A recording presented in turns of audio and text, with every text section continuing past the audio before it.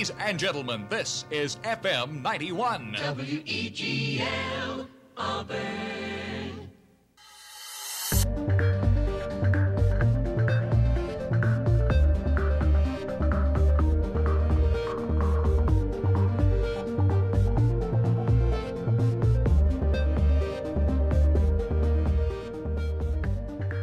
Good morning, everyone, and welcome to another exciting episode of Compact Discourse right here on WEGL 91.1 FM, Auburn's premier home for student-run radio since 1971. I'm your host, Jack Hard, joined alongside my color man, Davis Carroll, and the incomparable Daniel Locke joining us today. We'd like to welcome in our listeners and viewers from across the Auburn Opelika Megaplex and around the world, however you may be tuning in today, whether that be on your terrestrial radio antenna, through the information superhighway at weglfm.com, or by listening to our podcast after the fact, wherever you get your podcasts. We are happy to have you in the booth with us for Auburn's only student-run morning drive time show. And now, of course, as always, we are broadcasting live from the Bradley Basin WEGL studios here on the campus of Auburn University, where it is a nice sunny 64 degrees outside this Thursday morning. We are wishing you a wonderful rest of your week as we get on with the show. Welcome to Thursday, and good morning as we get on with the show. Davis, how are you feeling about this week so far and this weekend ahead? I'm feeling pretty good. Had a good week so far. A little tired today. Got 3 classes. I figure I can get through them, though, because tomorrow, got 1 class. We're making a big trek, so looking forward to it. Off to the races will we be tomorrow, traveling seemingly halfway across the country with the amount of time we'll be in the car. But that's a story for another day. So we will jump on over to Mr. Daniel Locke. How are you feeling about the prospects of this week and looking ahead to the weekend? I'm kind of with Davis. It's been a long week. I've had a few tests, a lot of classwork, feeling a little tired. But this is going to be the first weekend as an Auburn student where I'm not headed to a football game. I'm not sure how I feel about it. Interesting. Those are good weekends. I'm not going to lie. My freshman year, when you had the ones you didn't have to worry about all the game day traffic during the middle of football season, they were nice. Cherish those. And then you just get back to football. Oh, you have a bye week next week, right? Yes. So you got 2 weeks of it, and then you'll be back to football. I'm not a big fan of game day traffic, so maybe that's just me speaking cynically, but I get everybody has to come to the game, but I don't know why everybody has to park in my apartment complex. Fair enough. It's a great location. That's why. That's what real estate's all about. Fair. Location. All right, so at this point, I would like to remind our audience that if any point during these next 2 hours we're hanging out together, you would like to ask us a question, drop us a hot take, or in the highly unlikely event that we get something wrong, if you want to correct us, you can go ahead and do so at 334-844-WEGL. That's our phone number, 334-844-9345. You can also send us a tweet at CDiscAU. That is at CDISCAU. And I'm looking at the Twitter feed right now, so I will be able to get back to you with any concerns you have or any opinions you would like to have on the show. We enjoy Harrison's interactions with the show very much, so continue to interact with the show. And, if you're out there listening and have something you'd like to say, we'd love to hear from you. So go ahead and tweet at us at CDISCAU, whether you're listening live or to the podcast. That'd be an awesome thing you could do this fine Thursday morning. All right, well, let's jump right into, we'll do sports to start off the show today. We have no baseball last night. It was a weird feeling. Probably the first day in since April there has been no baseball on. So we are waiting with bated breath to see who will be the other team to participate in the National League Championship Series, as Los Angeles will be taking on San Francisco in the potentially very chilly Oracle Park tonight. That one's going to be first pitch, 8:07 p.m. on TBS. So it's going to be Julio Urias on the bump for the Dodgers in blue, and you'll have Logan Webb on the bump for the Giants of San Francisco. Tickets as low as $145. So hot commodity out there in the Bay Area. So everything's a little bit more expensive out west. This is the only unresolved playoff series. So we'll talk about this one, and then we'll get Daniel's take on what has transpired so far in the playoffs, as he has a vested stake in what's happening over on the American League side of the bracket. How do we feel about LA versus San Francisco tonight? I kind of think we all had a feeling this series would go to 5 once these after we saw how closely these teams were matching up in the regular season, and then they meet in the playoffs for the first time ever, and they're they were battling for the division all year long, and now they're going to be battling for the final four spot, if you will, in the MLB. So what does a rivalry game play into in the playoffs, and what do two extremely talented teams, how do you manage your talent level after expending so much of it in Game 4? What's the strategy for both of these teams coming up tonight at 8 p.m.? So, in my opinion, biggest game of the year against your biggest rival, you can't leave any stone unturned. You've got to be firing from the very get-go. I know they're tired, but they've had a day of rest, and it's not as big of a travel day as most are. So you've got to put it all out there if you're either team, because this is your whole season. You're 107 wins or 106 wins. Like, that could all be nothing after tonight. So you really got to go for it. Mm-hmm. Dodgers had a 48-33 record on the road during the regular season. San Francisco had a 54-27 record in their home park. I think you can throw all of that out the window, though, because this one is going to be a weird game. When the season is on the line and you have pretty much your entire bench at your disposal, the managers love to mess around with that lineup card. So you might even see all 23 men play in this game for both teams.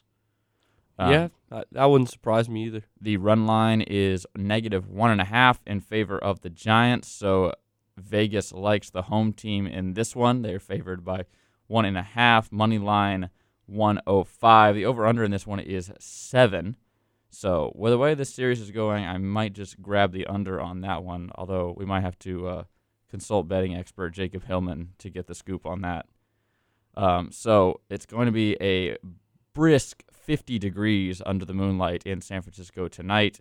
So we will see how that affects the performance of the sunny South California Dodgers. I know in Game 4, I was hearing reports that there were over 45-mile-an-hour wind gusts blowing in from the outfield, and they were cold wind gusts too. So I don't know if that affected the performance of the team or not, but it was definitely an adjustment you have to make. You can't just go out with your normal game plan when that kind of thing's happening.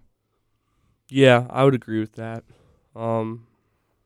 It's just weird. You don't really associate that kind of weather with California, or especially SoCal. But, I mean, that's just part of it in this time of year. You just never know what type of weather you're going to get, so you have to be prepared regardless. Mm-hmm. Yeah, I mean, whether you're playing in Houston, where it's probably still 90 degrees outside every day, or Fenway, where if the sun's not out, you can get down to the 50s. That series is going to be bouncing all over when it comes to weather. Looking at your batting leaders for the Dodgers, Max Muncy is leading the charge. He's got 36 home runs, a 2.5 average, and 94 RBIs. Justin Turner has a slash line of 278, 361, and 471. And Max Muncy, of course, your RBI leader there on Dodgers as well. On the Giants, your home run leader is Brandon Belt. Fittingly enough, he has 29 knocks on the year. Batting average leader is Crawford. His slash line is 298, 373, 522. Excellent slugging percentage for Brandon Crawford. He is also your RBI leader with 90 on the year. Jumping over to the defensive side of things, Walker Buehler is your ERA leader. We might see him in some relief work tonight. Urias led the regular season in wins with 20, and Buehler led the league in strikeouts as well with 212 this year. Kevin Gausman is your ace for the Giants across the board. He led the team in ERA, wins, and strikeouts as well. But Buehler and Gausman are not the ones starting tonight. There's, of course, Julio Urias and Logan Webb being your starting pitchers for tonight. They both won their respective games that they started in the postseason so far, so something has got to give tonight. Urias has an ERA of 1.8. Logan Webb is perfect so far. Urias has 5 innings of work. Webb has 7 2/3. Urias has given up 3 hits. Webb's given up 5 hits. Urias has 5 strikeouts. Webb has 10 strikeouts. And Urias has walked a batter. Neither pitcher has given up a home run. Now, I give the advantage to Webb just based on stats. He's had more experience and has done more with it so far this postseason. But I wouldn't count out Urias. I mean, this guy has plenty of experience. So I think this is going to be the reason I'm taking the under in this one is just because I like both of these pitchers a great deal. And I know both teams are going to be throwing everything they have at each other because obviously, like Daniel said, it's all or nothing for both of these teams. It's going to come down to which one of these pitchers runs out of gas first. I think there's going to be like a big 3-run home run that chases one of these guys, and that's going to be curtains for the entire series.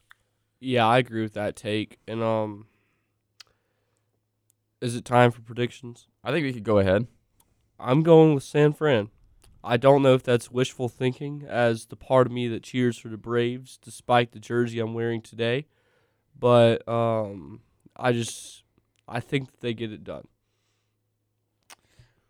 I'm going to go the Dodgers on this one. As much as I would love the Giants to win, I think the Dodgers is too high-powered for them to take them out.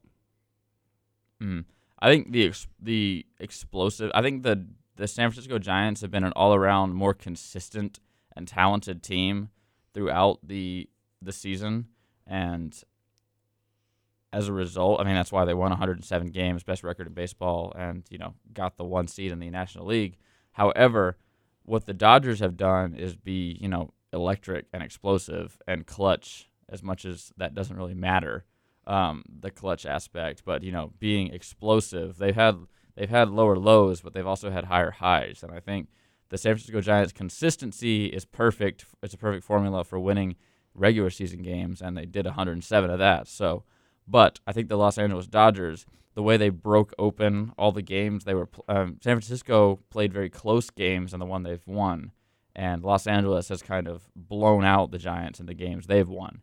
So I think it's going to be, on a razor's edge throughout the entire game, and I think that lends itself very well for 1 or 2 bounces going the Dodgers' way, and the Dodgers come away with this one, I would say, like in a 5-2 victory. So that's my prediction for tonight, but there is plenty of other playoff baseball to talk about, and we will do so on the other side of a break.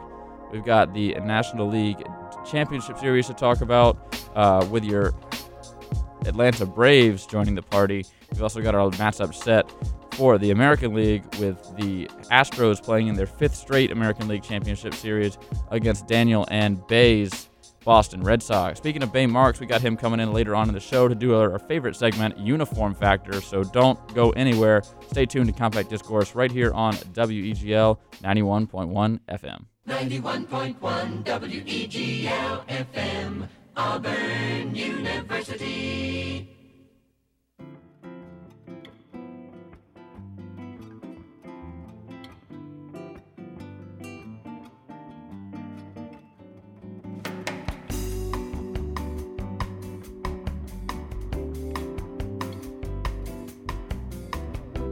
Welcome back to Compact Discourse right here on WEGL 91.1 FM. I'm your host, Jack Hart, joined alongside Davis Carroll, Daniel Locke, and now Alex Houston. Welcome into the show. I'm sure things will get much more colorful from here on out as a result. So we're going to jump right back into what we were discussing before the break, and that is, of course, playoff baseball. Now, of course, the Dodgers and Giants are playing tonight to see if they can which one of those teams will make it to the National League Divisional Series to take on, of course, the Atlanta Braves, who punched their ticket to the NLDS on Tuesday when it was a 4-4 tie, and Freddie Freeman sent home a home run to left center field in the bottom of the 8th inning to make it 5-4. On their final out, Christian Yelich comes up to bat and watches 3 pitches sail right by to end the Brewers' season. And that is all she wrote for the Brew Crew, as after taking Game 1, the Braves get 2 shutouts and 1 not-so-shutout to get 3 straight against the Brewers and come away with their 2nd straight NLCS appearance. Tyler Matzik gets the win in that one. Hayter gets the loss. And Will Smith, believe it or not, gets his third save of the postseason as he saved all 3 games against the Brewers. Jumping over to the stats in that one. You had Navarez getting the RBI to break the ice in this one. Kane singles to center to score Urias. That makes it 2-0. Braves come back, and in the bottom of the 4th inning, Rosario singles to shallow center. Austin Riley and Travis d'Arnaud score on that one. Heredia moves over to third. That ties the game at 2-2. Rowdy Tellez then homers in the 5th inning to get 2 RBIs as Christian Yelich was on base. And then in the bottom of the 5th, the Braves answer right back. Jock Peterson grounds into a fielder's choice at third base. Ozzie Albies scores on that one, and Adam Duvall is out at second, moves Austin Riley over to third to make it 4-3. And then Travis d'Arnaud singles over to right field. Riley scores on that one, and Jock Peterson moves over to third. That ties it at 4-4. And as I mentioned earlier, Freddie Freeman in the bottom of the 8th homers to deep center field, 428-foot shot from the reigning National League MVP, sends the Braves on to the next round as Will Smith comes on and gets 3 crucial outs to send the Brew Crew home packing in this one. Did you guys watch this game? I was unable to watch it, but I was following along on my phone pretty much strike for strike. I did, and I got home that day. I put it on. One of the best baseball games I've seen in a while. Eamon Smith and I finished up kicking ice, and I raced home to watch it.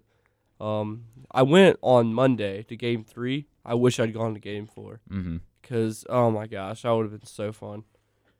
But, hindsight's 20/20. So, yeah, I mean, it's almost you couldn't write a better story for the Braves having their MVP get an effective walk-off homer and then, having their closer, who they've been having troubles with all year, come out and successfully close the game after putting a man on first. So it was a very impressive performance by the Braves the entire series. I thought the Braves were in real trouble after they went down 1-0 up in Milwaukee.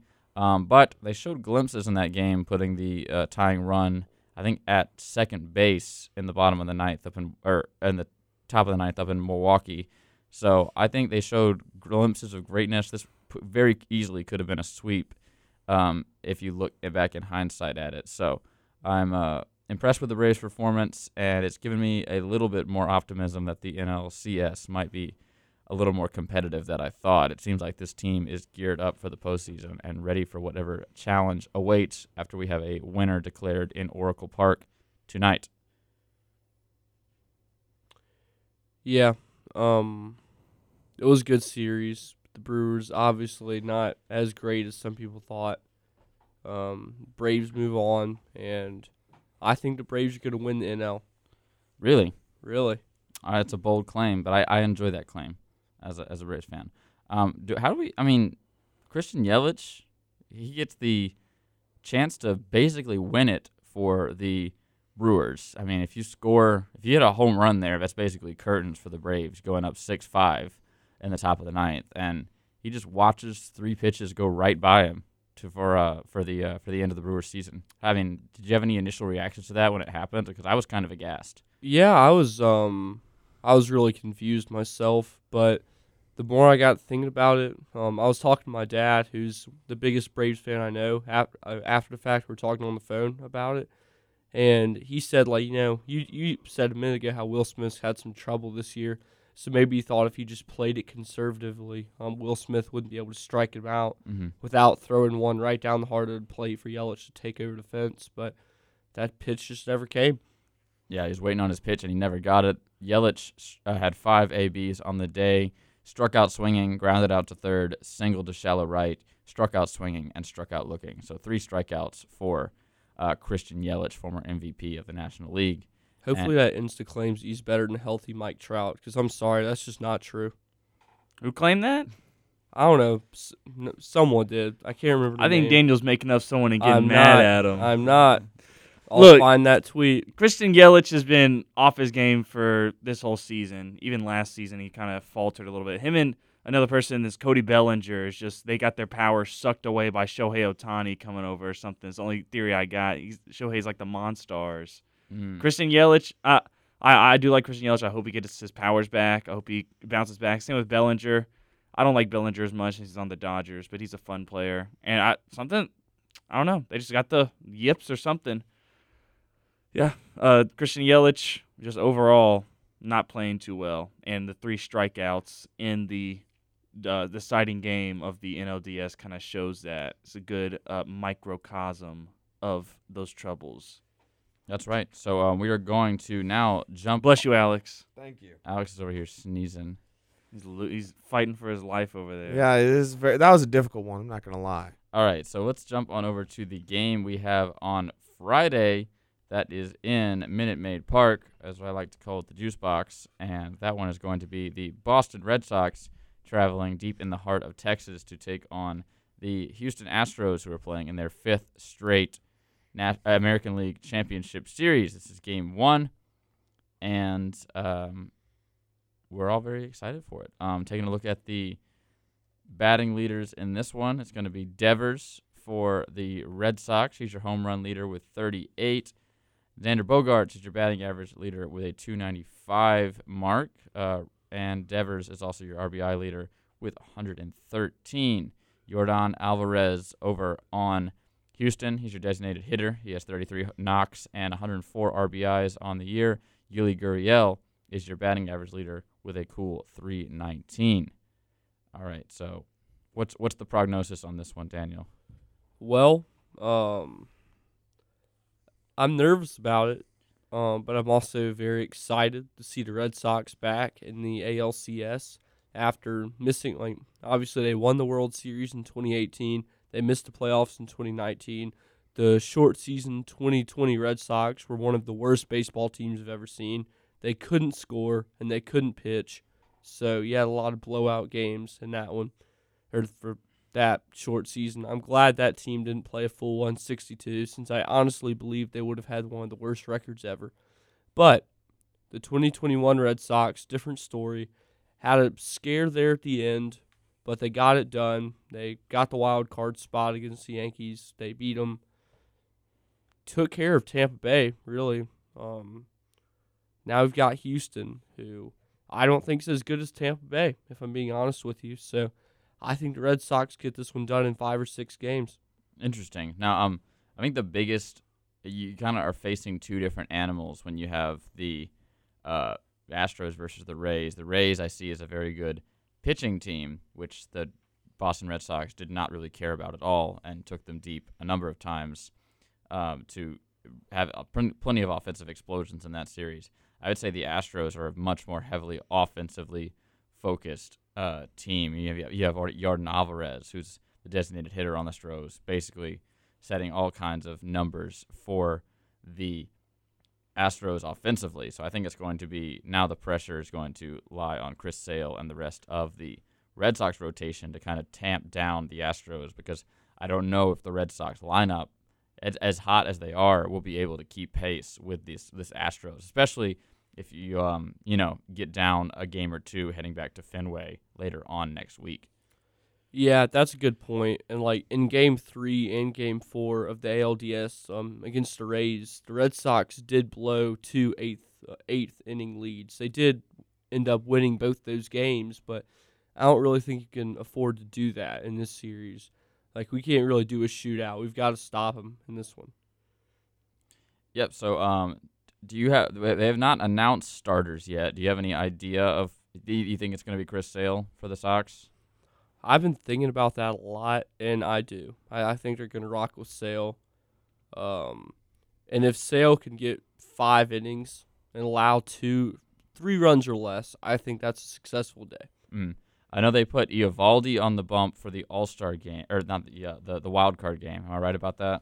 You are. Okay, so it could be Eovaldi, but it also is, you got to get a win in Game 1 if you want to have, especially on the road, you want to come back to Fenway with some momentum in Game 3. So I think Chris Sale is the presumptive starter for this Game 1 coming up tomorrow evening in Houston. I mentioned the weather earlier in the show.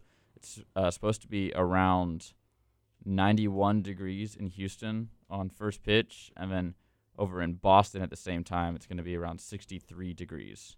So about 30 degrees of temperature difference between these two cities. So it's going to be, especially after the sun goes down, going to be very different as these teams gear up to travel, halfway across the country to take on each other. Much like the Red Sox Dodgers World Series we saw a couple years ago, where it was very cold in Boston and very hot in Los Angeles.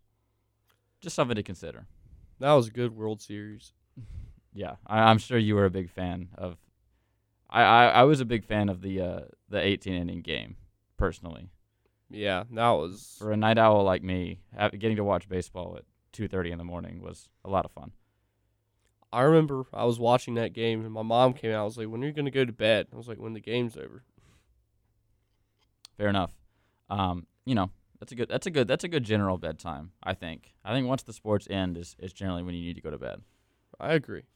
Even on a Pac-12 Saturday. All right, we're going to head to a quick break. I see Bay Marks has peeked his head in the door. We might get his take on what's coming up for the Boston Red Sox, as he is a Red Sox fan. And the main event, of course, uniform factor. That is coming up on the other side of this break. We're talking all kinds of college football uniforms, maybe even a little hockey talk as we have one half of Kicking Ice with us here today. So don't go anywhere.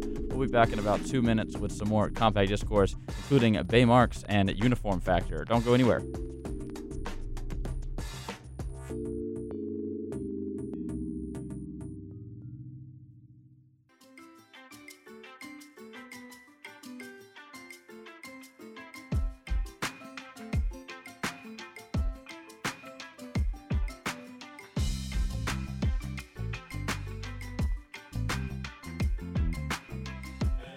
Welcome back to Compact Discourse right here on WEGL 91.1 FM, and thankfully I have everyone else's mics muted as the discourse has gotten a bit out of hand now that Bay Marks has joined us in the studio.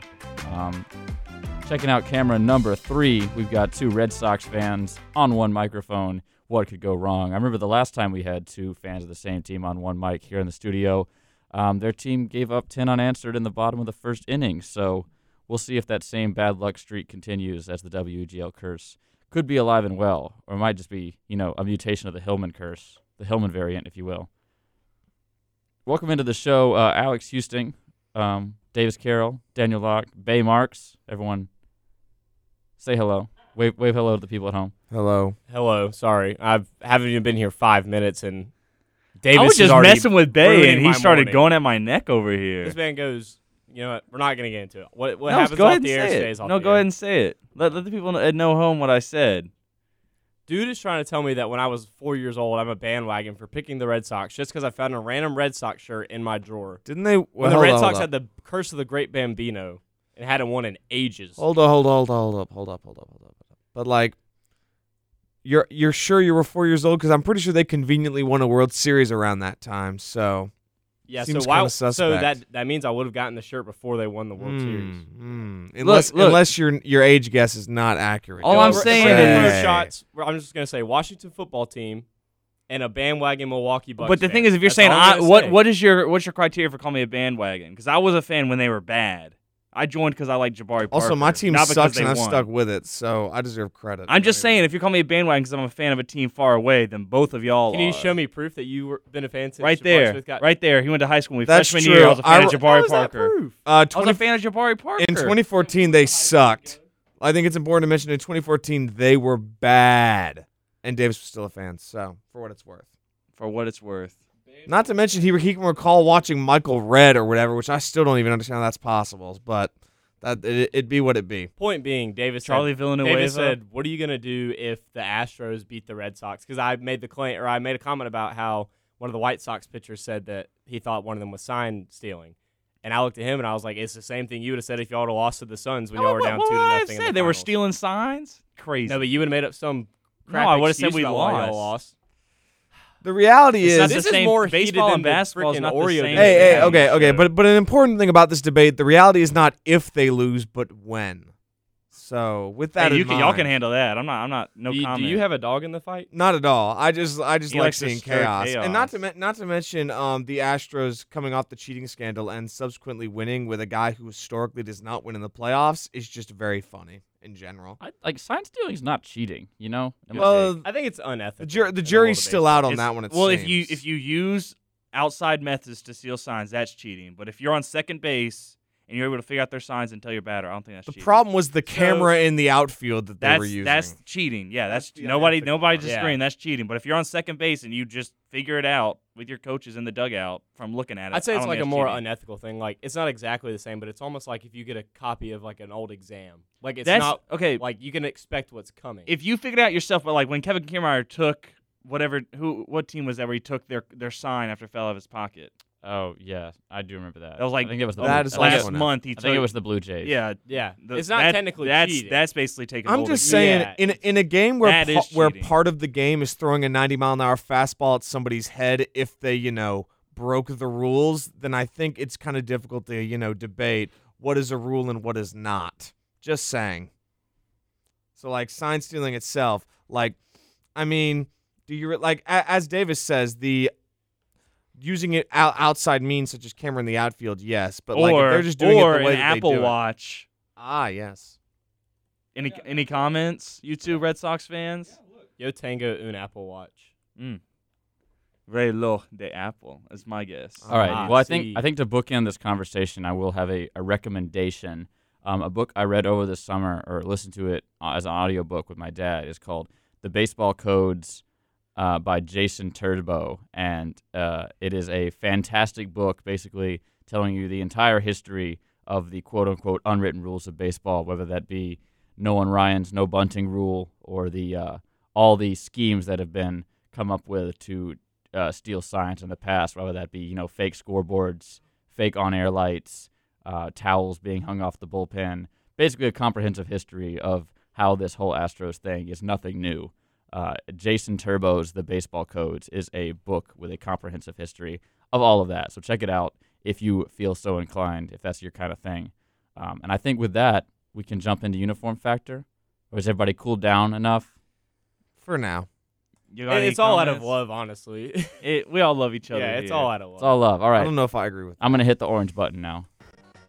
Now, form factor is a term I learned in my occupational safety and ergonomics class. Does powder blue ever look bad? Ever? Absolutely not. I can't name one team. That's the worst helmet I've ever seen. I mean, part of the fun of throwbacks is that we're all in on the joke that they look terrible. Bird is awful, but the jerseys themselves are sick. Dude, this is clean, man. Hey, when they rocking these? Any thoughts on this Browns-Broncos matchup, Carter?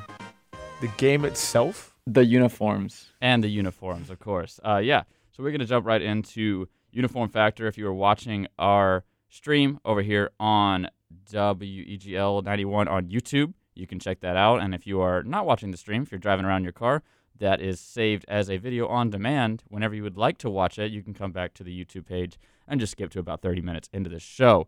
All right, we're going to jump over to uniform factor.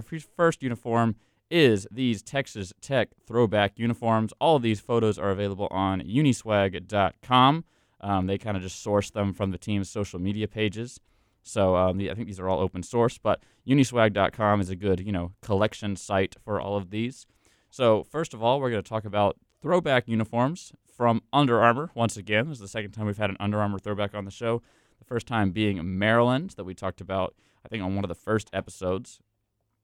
So these are Texas Tech's throwbacks that they will be wearing against TCU later on this month, and they feature the ye old Texas Tech logo, the double T. That is not the one they use now. It's the old-fashioned one. It also has classic block lettering of Texas Tech and a pretty traditional stripe and numbering pattern on the front on a black jersey, white numbers with red piping. It's got that vintage Under Armour logo, as well as the Big 12 logo, and some interesting kind of battle gray pants to go along with it, with a red Under Armour logo on that. So these are what Texas Tech will be wearing against TCU later on these month, Under Armour throwbacks. I was just gonna say the first thought I had looking at these, especially with that, is that like more of like not like a gradient in the middle of that number, but like that sort of pattern for whatever reason kind of reminded me out of just nowhere. I believe, what year was that when Texas went on the road to Texas Tech and got beat. 2007. It was the year where everything went crazy. Well, that night I will never forget. I was up way too late watching that game. My dad came into my room and got mad at me for watching that game because I was supposed to be asleep. I was 7. But regardless, that's kind of what these unis reminded me of when I looked at them. I know it's not that far back into the past for that, but I mean, just overall, they have a really good color scheme. I feel like that they can play with. I feel like a few of these uniforms we've looked at lately kind of fall into that category of being able to do different things with their colors. With especially with this red that pops so well with this red and white, or the black and white. I know it's not a huge deal, but Jack mentioned it just now in the open with the uniform is the throwback Under Armour logo. Almost is kind of just like a subtle touch that uniform aficionados like ourselves really kind of appreciate when looking at a uniform in depth. Alex, what do you think? I would say a couple things. One, Bay, you mentioned that gradient in the middle of the number. It's not necessarily a gradient. It is, I believe it's hinting at how old jerseys used to look with all the holes in them and whatnot. Like teams themselves didn't update past those until the early 90s. So this is definitely thrown back to the 80s era of Texas Tech football because that's how those jerseys used to always look for every team. Now, of course, they don't have those holes in them anymore, but I think that's what it's sort of hinting at in the past. And I like everything about this. The one thing is that, and of course, there's not anything you can do about it, but like you mentioned how that's not their current Texas Tech logo. You could have fooled me, to be honest. It is essentially, they've given the new one a facelift, but it is the exact same T on top of T style, which again, that's always been their logo. There's nothing they can do about that. I just was kind of, when throwbacks, I like teams to get a very unique, different logo, and this is basically just theirs without a 2000s era reboot, which is what they gave it recently. But everything else I like about it. I like how the colors match. I like the gray pants. I don't think they wear those very often for their regular jerseys. And I like the numbers being like bigger and bolder than they are currently. Like their current uniforms have a lot thinner numbers, which I'm personally not a big fan of in general for college football. So I like that. Awesome. You want to swing that over to Daniel? I like these a lot. They look classic. I like black on black, and they did a really good job. Okay, good deal. Davis, anything before we move on? Not much else to add on it, but I will say I do like the glossy finish on the helmet. I do like how it looks overall, but I'm not a big fan of the middle number thing with the holes. I don't know. I don't know. It's not really doing Seems it. Like there's Seems a little inconsistent. Seems like there's a lot going on with these. Yeah. I think too many moving parts, maybe. If I may, I think they wanted to make it more throwback than it is because it doesn't look so different from their current uniforms now. Like, not even with the logo. So I think that was their effort to try and say, hey, look at these. They're throwback, everybody, which I get why they did that. But I think that's probably why because, again, in general, they don't look super throwback because Texas Tech has not really changed their colors and they haven't really changed the style of their uniforms. They do wear the black with the logo or with the name above the number and everything. Like there's not much difference. So I think that's probably why. I hope Texas Tech is fortunate enough to get to wear these in a night game because nothing is more disappointing than bringing out your blackout jerseys and having to play at noon. I think A&M was on the wrong side of that deal a couple of years ago when they rolled out their matte black jerseys. All right, I think bandwagon chat went a little long, so we're going to have to punt over to the next segment. When Uniform Factor will continue with 4 more exciting uniforms. So don't go anywhere. We'll be right back with some more Uniform Factor. You are listening to Compact Discourse right here on WEGL 91.1 FM. I've got Alex, I've got Davis, I got Daniel, and I got Bay Marks hanging out with me in the studio. We'll be right back in about 2 minutes with some more Compact Discourse and Uniform Factor. WEGL.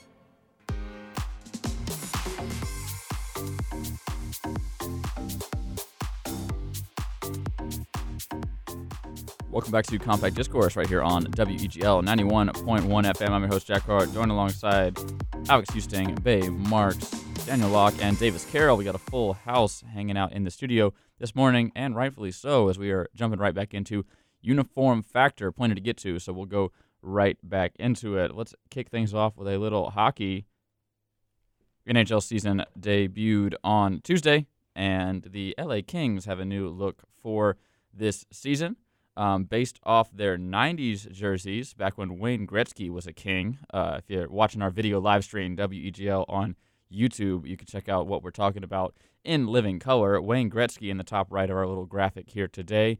These jerseys are not identical to what the great one was wearing when he was suiting up for the Kings back in the day, but they are pretty similar, using the same logo and kind of silver focused color scheme. This is back when hockey teams would wear white at home back in the 90s and 80s. So this might be, I don't know, they haven't exactly confirmed when they will be wearing these. It is just going to be an alternate third jersey for the Kings this year. So they might be wearing them at home as an homage to the great Wayne Gretzky teams of the 90s, but they might just be wearing them on the road as another road look. So they are white with black pants, black and silver socks, white gloves, which I think is an awesome touch.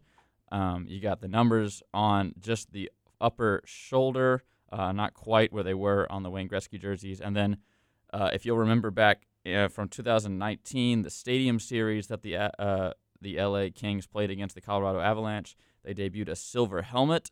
That silver helmet will be paired up with this jersey as well, a kind of, chrome dome helmet to bring this whole kind of throwback 90s under the lights look together. So on the bottom right of our graphic, we have a better look at that chrome helmet because it looks a little bit black in the promotional pictures that the Kings put out to promote these. So we'll have just a quick discussion about these, including, resident Kicking Ice man Daniel Locke. We'll probably get his take on these as well. All right, what do we think? If I may, it says on the Uniswag website that they will be debuting them on November 17th. I don't know if you... Okay. But it says... But, they'll be wearing them a lot. 15 times this season is what it says. But okay. The debut will officially be November 17th against the Capitals. Also, if I may criticize just promotionally, showing off the chrome helmet in a very dark room where it appears black was a major miss. Again, I don't know where you do it to showcase it. I just... remember how great chrome helmets can look, like when Oregon pulled up with them in the Rose Bowl and the camera was like, look at the Rose Bowl reflected in the helmet. It was so cool. This is just not, I'm sure it's going to look cool, but I can't tell that. That's why I pulled out that extra picture to kind of get the idea across. Yeah. White gloves, chrome helmets. Pretty cool look. I agree. I like these a lot. They bring back I wasn't alive for this, obviously, because it was in the 90s, but a Bruins moment where the LA Kings rolled in and the Bruins beat them 9-0, which is one of the biggest upsets in NHL history and biggest defeats in NHL history. So, it's funny to see these. I just really think they look sleek overall. I'm interested in seeing the chrome helmets in a less dark room, like Alex mentioned. I think they'll look good overall, but issue with shiny helmets like that, sometimes they don't have as good of a luster after playing a while because they get beat up, kind of scratched. You remember the Fushigi balls as a kid? Yeah, I always wanted a Fushigi ball. I had one. You dropped it once, it didn't work anymore. Never the same. It was just the fact it was a mirror. It looked like it was floating. Yeah, I always wanted one of those. They were cool, but they hurt if you dropped them on your foot. I'll tell you what. I'd imagine that. Yes. I think just they flow really well. They're not too much, but they're also doing a lot with just a little bit.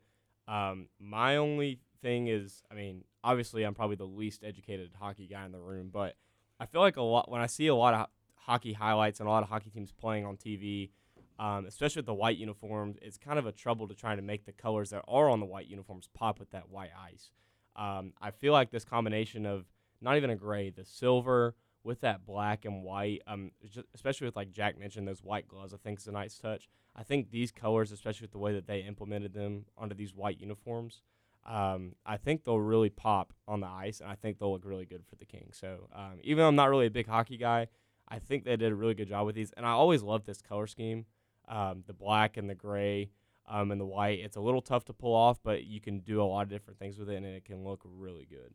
All right, so that is going to do it for the LA Kings' new throwback uniforms. They are adding this as an alternate third jersey for the 2021-2022 season. So keep an eye out for these, especially on November 17th when they get debuted against the Caps. All right, what's next?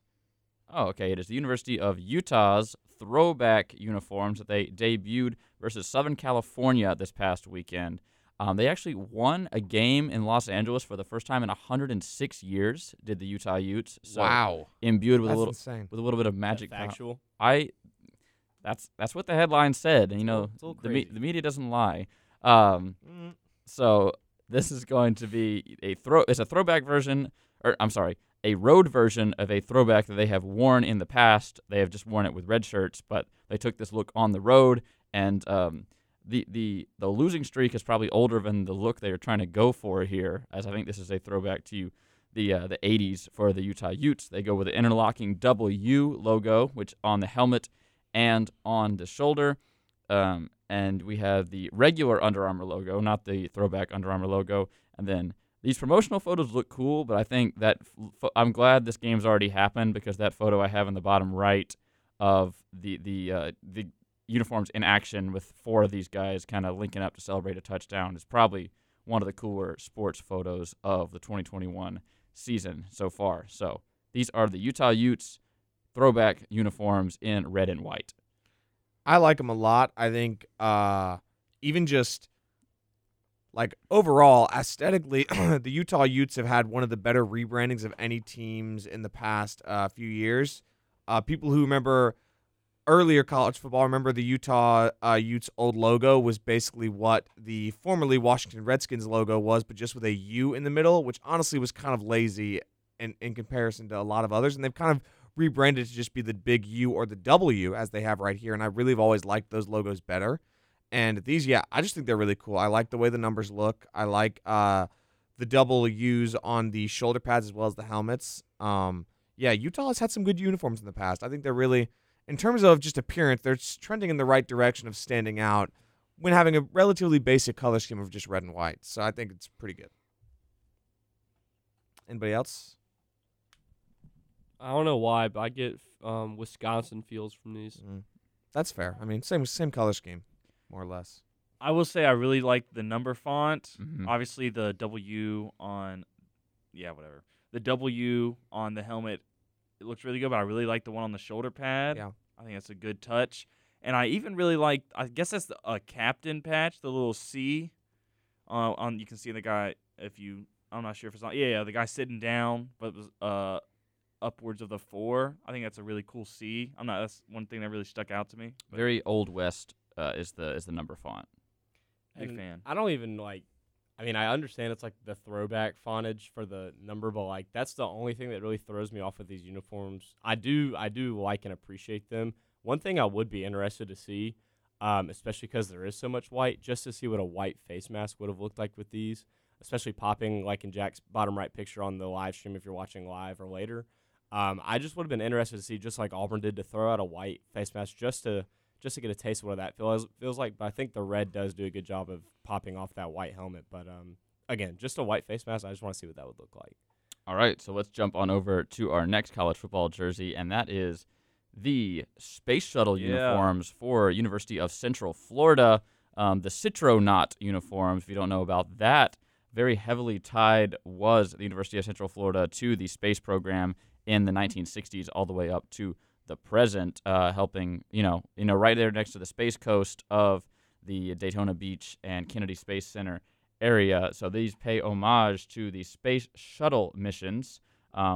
Color scheme extremely reminiscent of the Space Shuttle, right down to the backwards American flags and the word Citronauts running backwards across the helmet, kind of like United States of America would run backwards down a Saturn V rocket or across the Space Shuttle. You've also got the numbers are made up of effectively unit patches from and mission logs from the Space Shuttle missions. You've also got names of Space Shuttle astronauts on the helmet, which you can't really see, but trust me, they're there very faintly in kind of gray on the front of the helmet. And I think those are all there's also a Space Shuttle mission patch on the right shoulder pad, backwards American flag on the left shoulder pad, and a awesome chrome face mask to boot on this one. These are super cool. What is on the hip on the front? What is the little logo right there? That is the Citronaut himself. It was kind of like a 1940s cartoon man that was the symbol of UCF's interaction with the space program. Yeah, these are awesome. I mean, this is again part of rebranding your team and expanding your program is how can you make your team stand out. Like the Oregon maneuver of just having all these uniforms is really what helped build the program in part, and UCF I think knows that and they're well aware of that. And not to mention picking a uniform style that very much ties to the university's history is also pretty cool. This is just it's awesome. I really like the different mission like dates in the numbers. That's just really cool and unique. I like when teams will take smaller things like that and make even that a little difference. That's cool. Yeah, they're great. That's all I got to say. I adore these. Everything about them. I think if you're going to make a uniform paying homage to a history within the school, I think it's the best way to do it. Instead of like kind of copying it out, just putting one thing on it. They put everything. They let it known about their history, and they put a lot of interesting things on it. There's so many things you can look at and just keep looking at it. And then it has the little Citronaut logo down there to something else. Has all the names of the astronauts on the helmet, which I really like. It's the astronauts, correct? Not On the helmet, yeah. And then the missions are the numbers. Yeah, I really enjoy the names of all of them. You can probably I can't tell by looking at the picture, but yeah, I love it. Really cool. And I think the chrome face mask and even kind of the chrome UCF logo on the side. That's my favorite part. Nice touches as well. I've never actually seen a chrome face mask on a helmet. So do y'all remember like in high school and in middle school when you were in English class and you were reading some sort of piece of like literature and you were supposed to look for like that underlying meaning or just different things within the world of your middle school and high school English classes? Yes, my teacher said if the curtains were blue, the character was sad. Yes. Yeah, stuff like that. So I think a very subtle message. So obviously with the American flag being on that shoulder cap, a lot of people don't know a reason why there's always, not just because it's America's, but a reason why, especially during the race to space and all that stuff back during the 60s and 70s with Russia and the Soviet Union or all the other countries over there in Europe, the United States wanted to take great pride in being one of the first countries to orbit beyond the moon, just stuff like that in their different space missions. I think it's a subtle touch to pay homage and honorage to the people back then and kind of to continue that theme of America first, America innovation, America being one of the first countries to innovate and look towards the future and not be afraid of the future in that sense. So I think that's just a slight touch. I know that's not why it's put on there, but I think it's important that they included that on there because that's what the space program did back in the late 20th century. I think you're completely right because I think, that may not be the sole reason, but you also could very easily not have it on there at all. I mean, in the grand scheme, the uniform has so many things going on. A U.S. flag on it, whether or not, would not have made or break the uniforms, but the choice to keep it on there, I think that's a very good point. Yeah. All right, and that's going to do it for University of Central Florida's new space uniforms. They roll out a new one every year. They've been hit or miss in the past, if you ask me, but I think hit out of the park for UCF. All right, we have to head to our 9 o'clock break, but when we come back, we're going to have to talk about it. Something happened in Neyland Stadium on Saturday. Oh, and, no.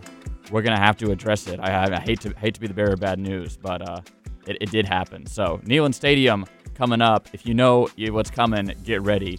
We'll be back in about 3 or 4 minutes with some more compact discourse. Don't go anywhere. The thrilling conclusion of Uniform Factor on the other side of this break. We will be right back.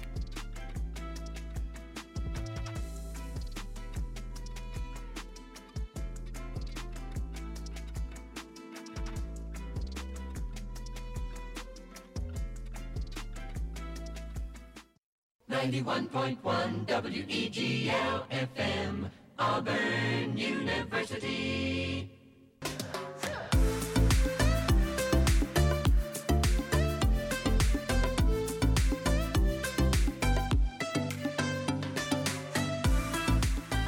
Welcome back to Compact Discourse right here on WEGL 91.1 FM. I'm your host, Jack Harr, joined alongside Alex Houston, Davis Carroll, Bay Marks, and Daniel Locke. Welcome you into the show. Thank you for spending your Thursday morning with us right here on the Big 91 WEGL 91.1 FM. We're broadcasting live from the Harold Melton Student Center here on the campus of Auburn University, where it is a beautiful fall day outside. So go out and enjoy the weather if you haven't already. Get ready for an awesome weekend of sports, including the Auburn Tigers traveling to Fayetteville to take on the Razorbacks of Arkansas at 11 a.m. on Saturday morning. So be sure to check that one out if you are a true Auburn Tiger fan. All right, we want to remind you that you can follow the station on Twitter, Instagram, and TikTok at WEGL_AU. Check it out if you want to see some high-quality content from our lovely marketing team. They are working super hard to get you all the information about WEGL events as well as just super fun content to check out over on TikTok. There's plenty of stuff there. You can follow us on Twitter as well at CDiscAU, at CDISCAU. And we've also got some awesome shows as part of the WEGL Sports Network, including the one and only Scoreboard. That is WEGL's longest-running sports show. You remember the name of that one, don't you? It's the longest running sports show on WEGL. All right. The scoreboard is going to be today at 2 p.m. And if you want to listen to it live, you can also listen to the podcast. However you get your podcast, same as Compact Discourse. We've also got Kicking Ice was recorded on Tuesday, Auburn's premier hockey podcast. This is WEGL Sports, where every game lives, including hockey. So Kicking Ice with Daniel and Eamon, that is available as a podcast as well. You can also listen to it live Tuesdays at 2 p.m. So Tuesdays and Thursdays, 2 p.m., great sports on WEGL. We've also got, Behind the Glass coming up. That's It right. comes out on Friday. Yep. Do you want to tell us a little about that, Davis? Yeah, so this week, this October, so we're obviously going to be doing some scary movies. Yes. This week we did Ari Aster, we did Midsummer and Hereditary. Scary movies. Scary movies. Next week we're going to be doing the classic 90s Scooby-Doo movies. I'm sure all of us have seen at least 2 of them. Those are which Scooby-Doo and the Alien Invaders, Scooby-Doo on Zombie Island, Scooby-Doo and the Cyber Chase, and Scooby-Doo and the Witch's Ghost. Yep, we're going to be talking about those. I grew up with all those. The impact they had, the reason they made them. Mm. Hint, Hanna-Barbera was having some trouble wanting to get back in the Scooby-Doo game with some big movies to get the hype back up. And if they're anime, we'll have to have a debate about that. Ooh, that's interesting. And then we'll wrap up the spooky season with John Carpenter's The Thing, and then also simultaneously John Carpenter's Halloween. And then Hocus Pocus. No. Yes. We will be ending with Hocus Pocus No. on Behind the... What's it called, Jack? Behind the Hedges. There it is. All right. I teased it on the other side of the break. I'm but so excited. I think it's about time to continue Uniform Factor with the thrilling conclusion. And I think we're going to have to reserve the final 6 minutes of this segment to talking about it. And that is University of Tennessee Knoxville brought back the dark mode uniforms as an homage back to 2009 when Lane Kiffin was the head coach of the Vols. He said he would never change the uniform. And then the next week, Tennessee comes out in these black practice jerseys against University of South Carolina with orange pants and white helmets. And they figured, you know what? Lane Kiffin's killing it at Ole Miss. Ole Miss is coming to town next week. Let's against South Carolina for our day game wear these awesome black jerseys that they have rolled out. Not really anything like the black jerseys they wore back in 2009, but black jerseys to boot. The only thing they have in common is that they have orange numbering and a white helmet, which is a bold choice if you're going to have a blackout jersey to keep the helmet white. They've added a orange and black stripe on the top of the helmet. The outlined the block tee with black and a black face mask, black shirts and pants with orange trim and numbers, no white piping at all to separate the orange and black, the orange and black. So these are what Nike and Tennessee have decided to wear, and they wore them in their big win against South Carolina last Saturday. I hate these for so many reasons. I also now, hate them. if I may, mine is not even a matter of principle. It's not about the aesthetic appearance, because you specifically mentioned how there's no white lining on the numbers. I particularly like Tennessee's more recent turn towards having no lining on the numbers at all. I honestly think it looks better than how it used to, because I think lining kind of looks very early 2000s-esque, because that's how all the jerseys look. Now, my biggest beef is universities with horrible color schemes just inventing new colors. Like, I hated the gray jerseys, and I hate these more. Auburn's not just going to show up in black because it looks cool. We certainly all could show up in black for a night game against Ole Miss wearing black jerseys and all, but we're not going to do that because that's stupid. It's not one of our colors. That's just picking a color that you think, ooh, this looks kind of cool. First of all, Tennessee's color scheme is not terrible, in my opinion. It's not the best color scheme in the SEC. Looked like a garbage truck man convention, if you know that joke.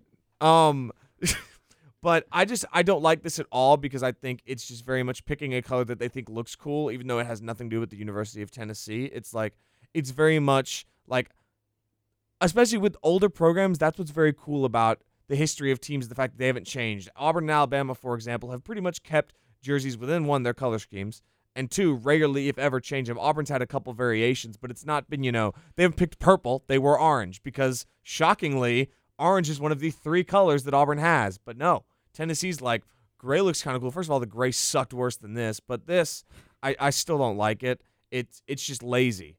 Come up with something creative within your own color scheme. Don't just invent a color.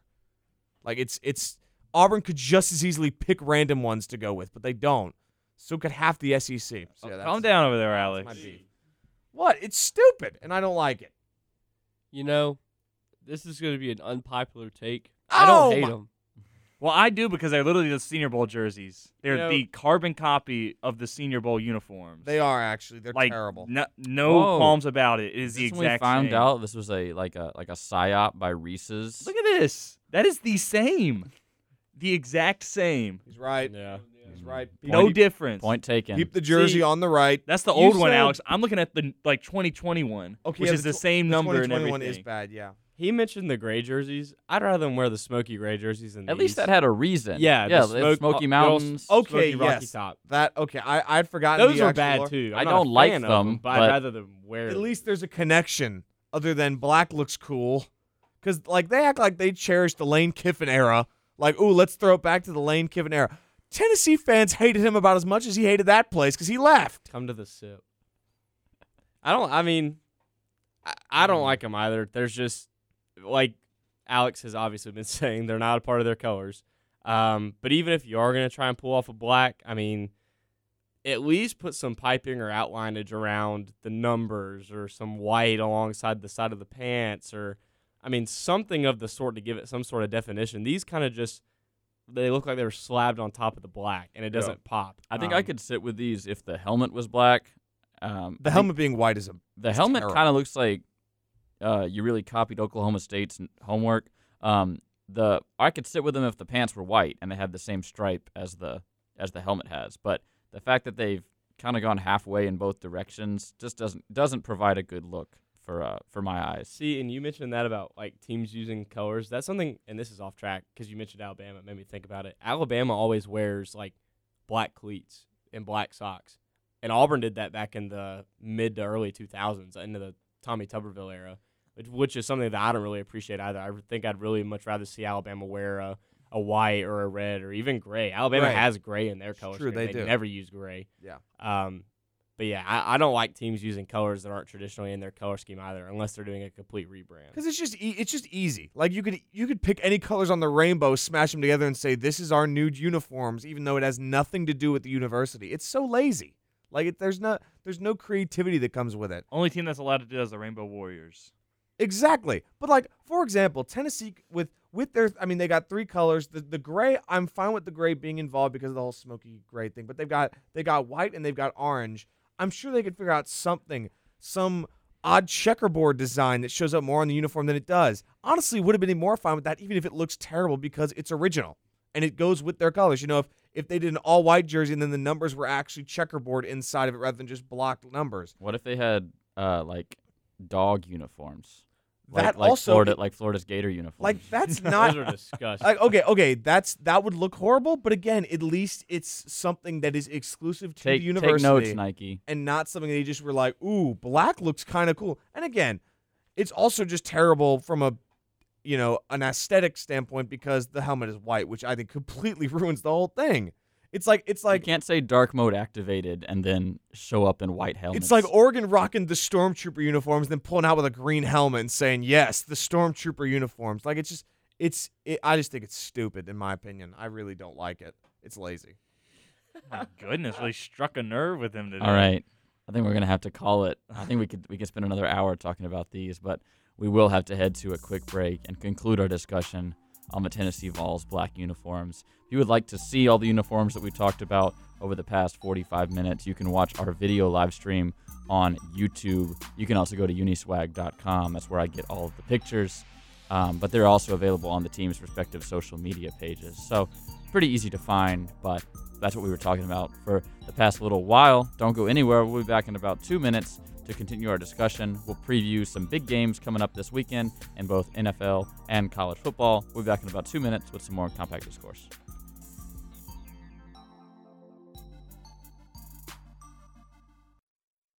From FM 91. The Mike Lee Morning Show. WEGL Auburn. The hour about 9 a.m. Welcome back to Compact Discourse right here on WEGL.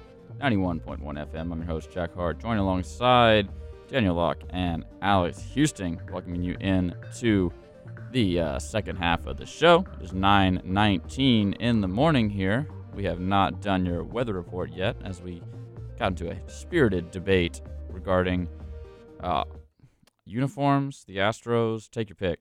You can listen to the podcast if you want to get the full breadth of that discussion, if you dare. It is 70 degrees right now on the plains, high of 83 today with a low of 62. Very low chance of rain throughout the entire day, so probably won't need that raincoat or umbrella as you head out into class or work today. Partly cloudy this afternoon, about an 81-degree afternoon we are expecting, and it's going to cool off once again, as it has for about the past week, to 64 degrees this evening as the clouds roll in. We are looking at a waxing gibbous, so very much approaching a full moon by the end of the month. 87% humidity today. Winds are going to be light and variable. Sun is going to set at 6:09 p.m. If you want to stand on top of the Haley Center, you got 10 miles of visibility in all directions. How about that? All right, and that is going to be your Auburn weather report. So we're going to jump right back into the show, and we're going to talk about what is coming up this weekend in college football. Plenty of good games, including tonight. We've got Navy at Memphis, 6:30 p.m. on ESPN. That one is at 6:30. We got Georgia Southern at South Alabama, Sun Belt matchup. Oh, gosh. 6:30 p.m. That one's on ESPNU. We've also got a big slate of games on Friday as well.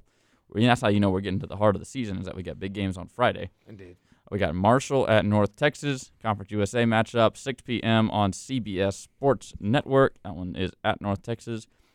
Clemson at Syracuse. Now, that one could go either way, believe it or not, as Clemson is bad, and Syracuse is also bad. Yes, and that one is in the Carrier Dome, where Clemson has had a, problem. That's a house of horrors for the Clemson Tigers. Going to be pulling for the orange in that one. Yes, absolutely. And then Cal Berkeley, the Bears of Cal, will be taking on in Autzen Stadium the number 9 Oregon Ducks. That one is at 9:30 p.m. Central Time on ESPN. If you would like to watch that one, that's coming on right after Clemson at Syracuse, so a college football doubleheader on the Entertainment Sports Network. We've also got San Diego State kicking off at San Jose State. Number 24, San Diego State, I believe, still undefeated. They are. That one is going to be at 9:30 Central Time in San Jose, California. That one, you can watch that one on CBS Sports Network. All right, Saturday. Plenty of great games to get to. We'll just start with the 11 a.m. games. UCF at number 3, Cincinnati. That one's on ABC. That's the ABC game at 11. Number 10, Michigan State will be playing Indiana. Trap game, question mark? Yes. Oklahoma State, number 12. My favorite to win the Big 12, if you didn't hear it from me, though. They were playing number 25, Texas Longhorns in DKR. Auburn, of course, will be playing Arkansas on CBS at 11 a.m., CBS doubleheader. You've also got Florida at LSU. That's number 20, Florida. That is your first ESPN game. That one's at 11 on ESPN in Tiger Stadium. Number 21, Texas A&M is on the road in Memorial Stadium, Faro Field, Columbia, Missouri. They're taking on the Tigers of Mizzou. That one is on the SEC Network if you want to watch A&M at Mizzou. Nebraska and Minnesota. Ooh, that one can go either way as well. ESPN2 if you want to watch the Huskers take on the Gophers. Rutgers at Northwestern, and that one is at 11 a.m. on the Big Ten Network. That's your big noon kickoff game. You've got, poor UConn will be hosting the Bulldogs of Yale. They're so bad. Will UConn beat Yale? I mean, honestly, if it was at the Yale Bowl, I would have picked Yale. But with this in mind, I think UConn gets the win in a close one. I imagine a game-winning field goal will be the deciding moment. East Hartford will be rocking after UConn hopefully gets a win over the Bulldogs of Yale. I mean, cars will be turned over, fires started for the tens of fans that UConn has left. In-state rival, the Yale Bulldogs. All right, we've got Tulsa taking on South Florida, American Conference matchup. Which, sorry, if I may interrupt very briefly. Please interrupt. On that, apparently, according to Brett McMurphy, the Conference USA has proposed a a combining of the conferences between the Conference USA and the American Athletic Conference. The American apparently said no. Oh, that would make a lot of sense. That's like Canada proposing that it joins with the United States. So the idea was the group of fives want to band together and try and basically take so much of the Americans' top performers, Cincinnati, combine it with the sort of Maction level chaos that the Conference USA presents. But the American has said no. But Yeah, there's the problem is that I think they're worried that the American is worried their talent is being leached by other conferences in the near future. there's nothing to gain for the American in that scenario. In my Except opinion. more teams, as they probably will start to lose some more. But we'll see what happens. Just wanted to update that. I guess that makes sense. A couple of them are being poached over to the Big 12, apparently. Exactly. All right. They may already have plans in place for other teams to join. Reckon so. All right. Ohio at Buffalo in some action, like you mentioned. That's at 11 a.m. Duke at Virginia as we continue to see the ACC fall apart. Those two teams could be in Charlotte at the end of the season, believe it or not. So that's a critical game, however it may appear. Everybody controls their destiny in the ACC. All right, let's move on to your 1 p.m. Two games are going to kick off in the 1 p.m. slot, Ball State in Eastern Michigan and Akron at Miami of Ohio. Some action for you there. Let's move on to 2 p.m., Troy at Texas State in a Sun Belt showdown. Here's a top 10 matchup, almost.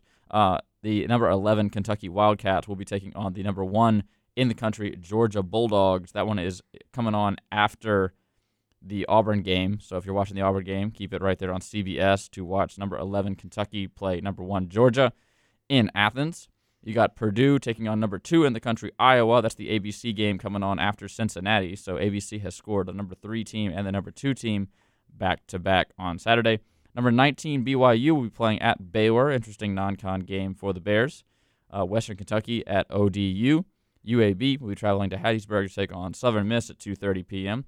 Miami at North Carolina in another game that has big championship game implications for the ACC, as well as Pitt at Virginia Tech.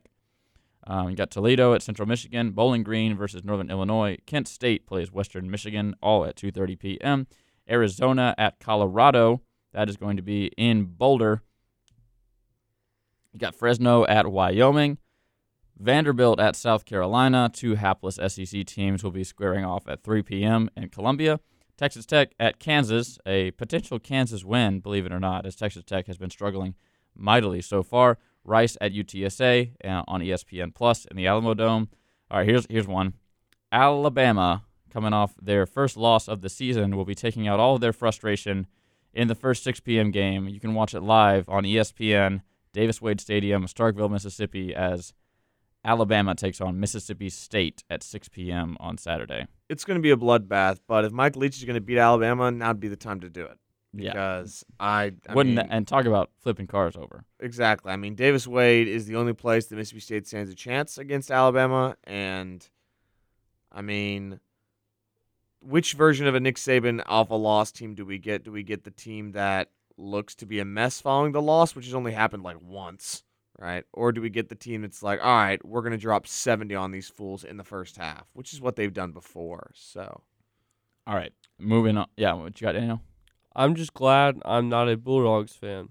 That's all I've got to say on that. I mean, I'm glad every day, but especially on Saturday. I'm glad that I'm not a Bulldogs fan. True. Moving on, we got Liberty at UL Monroe. That's at 6 on ESPN Plus. Colorado State at New Mexico, not televised, so good luck watching that one. You got Utah State at the Running Rebels of UNLV on CBS Sports.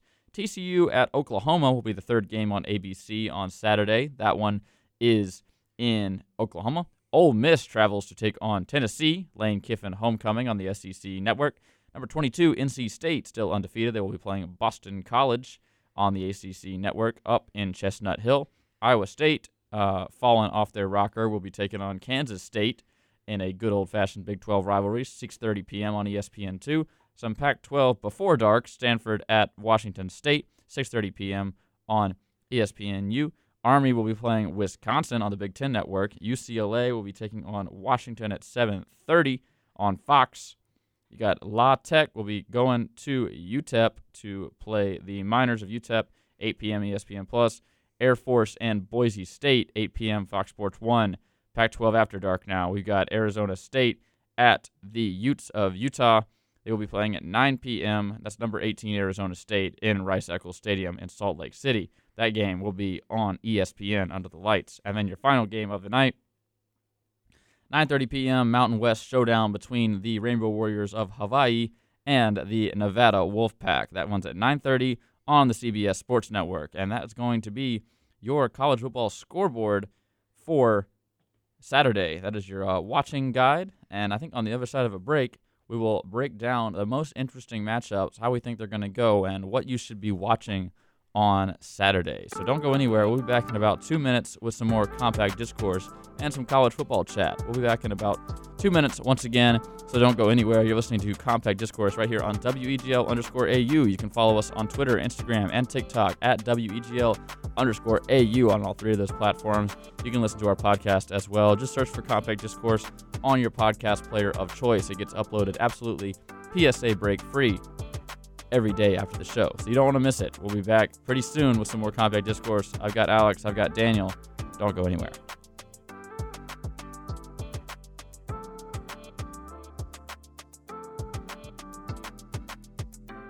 I want that wall-crawling arachnid prosecuted. I want him strung up by his web. I want WEGL Auburn.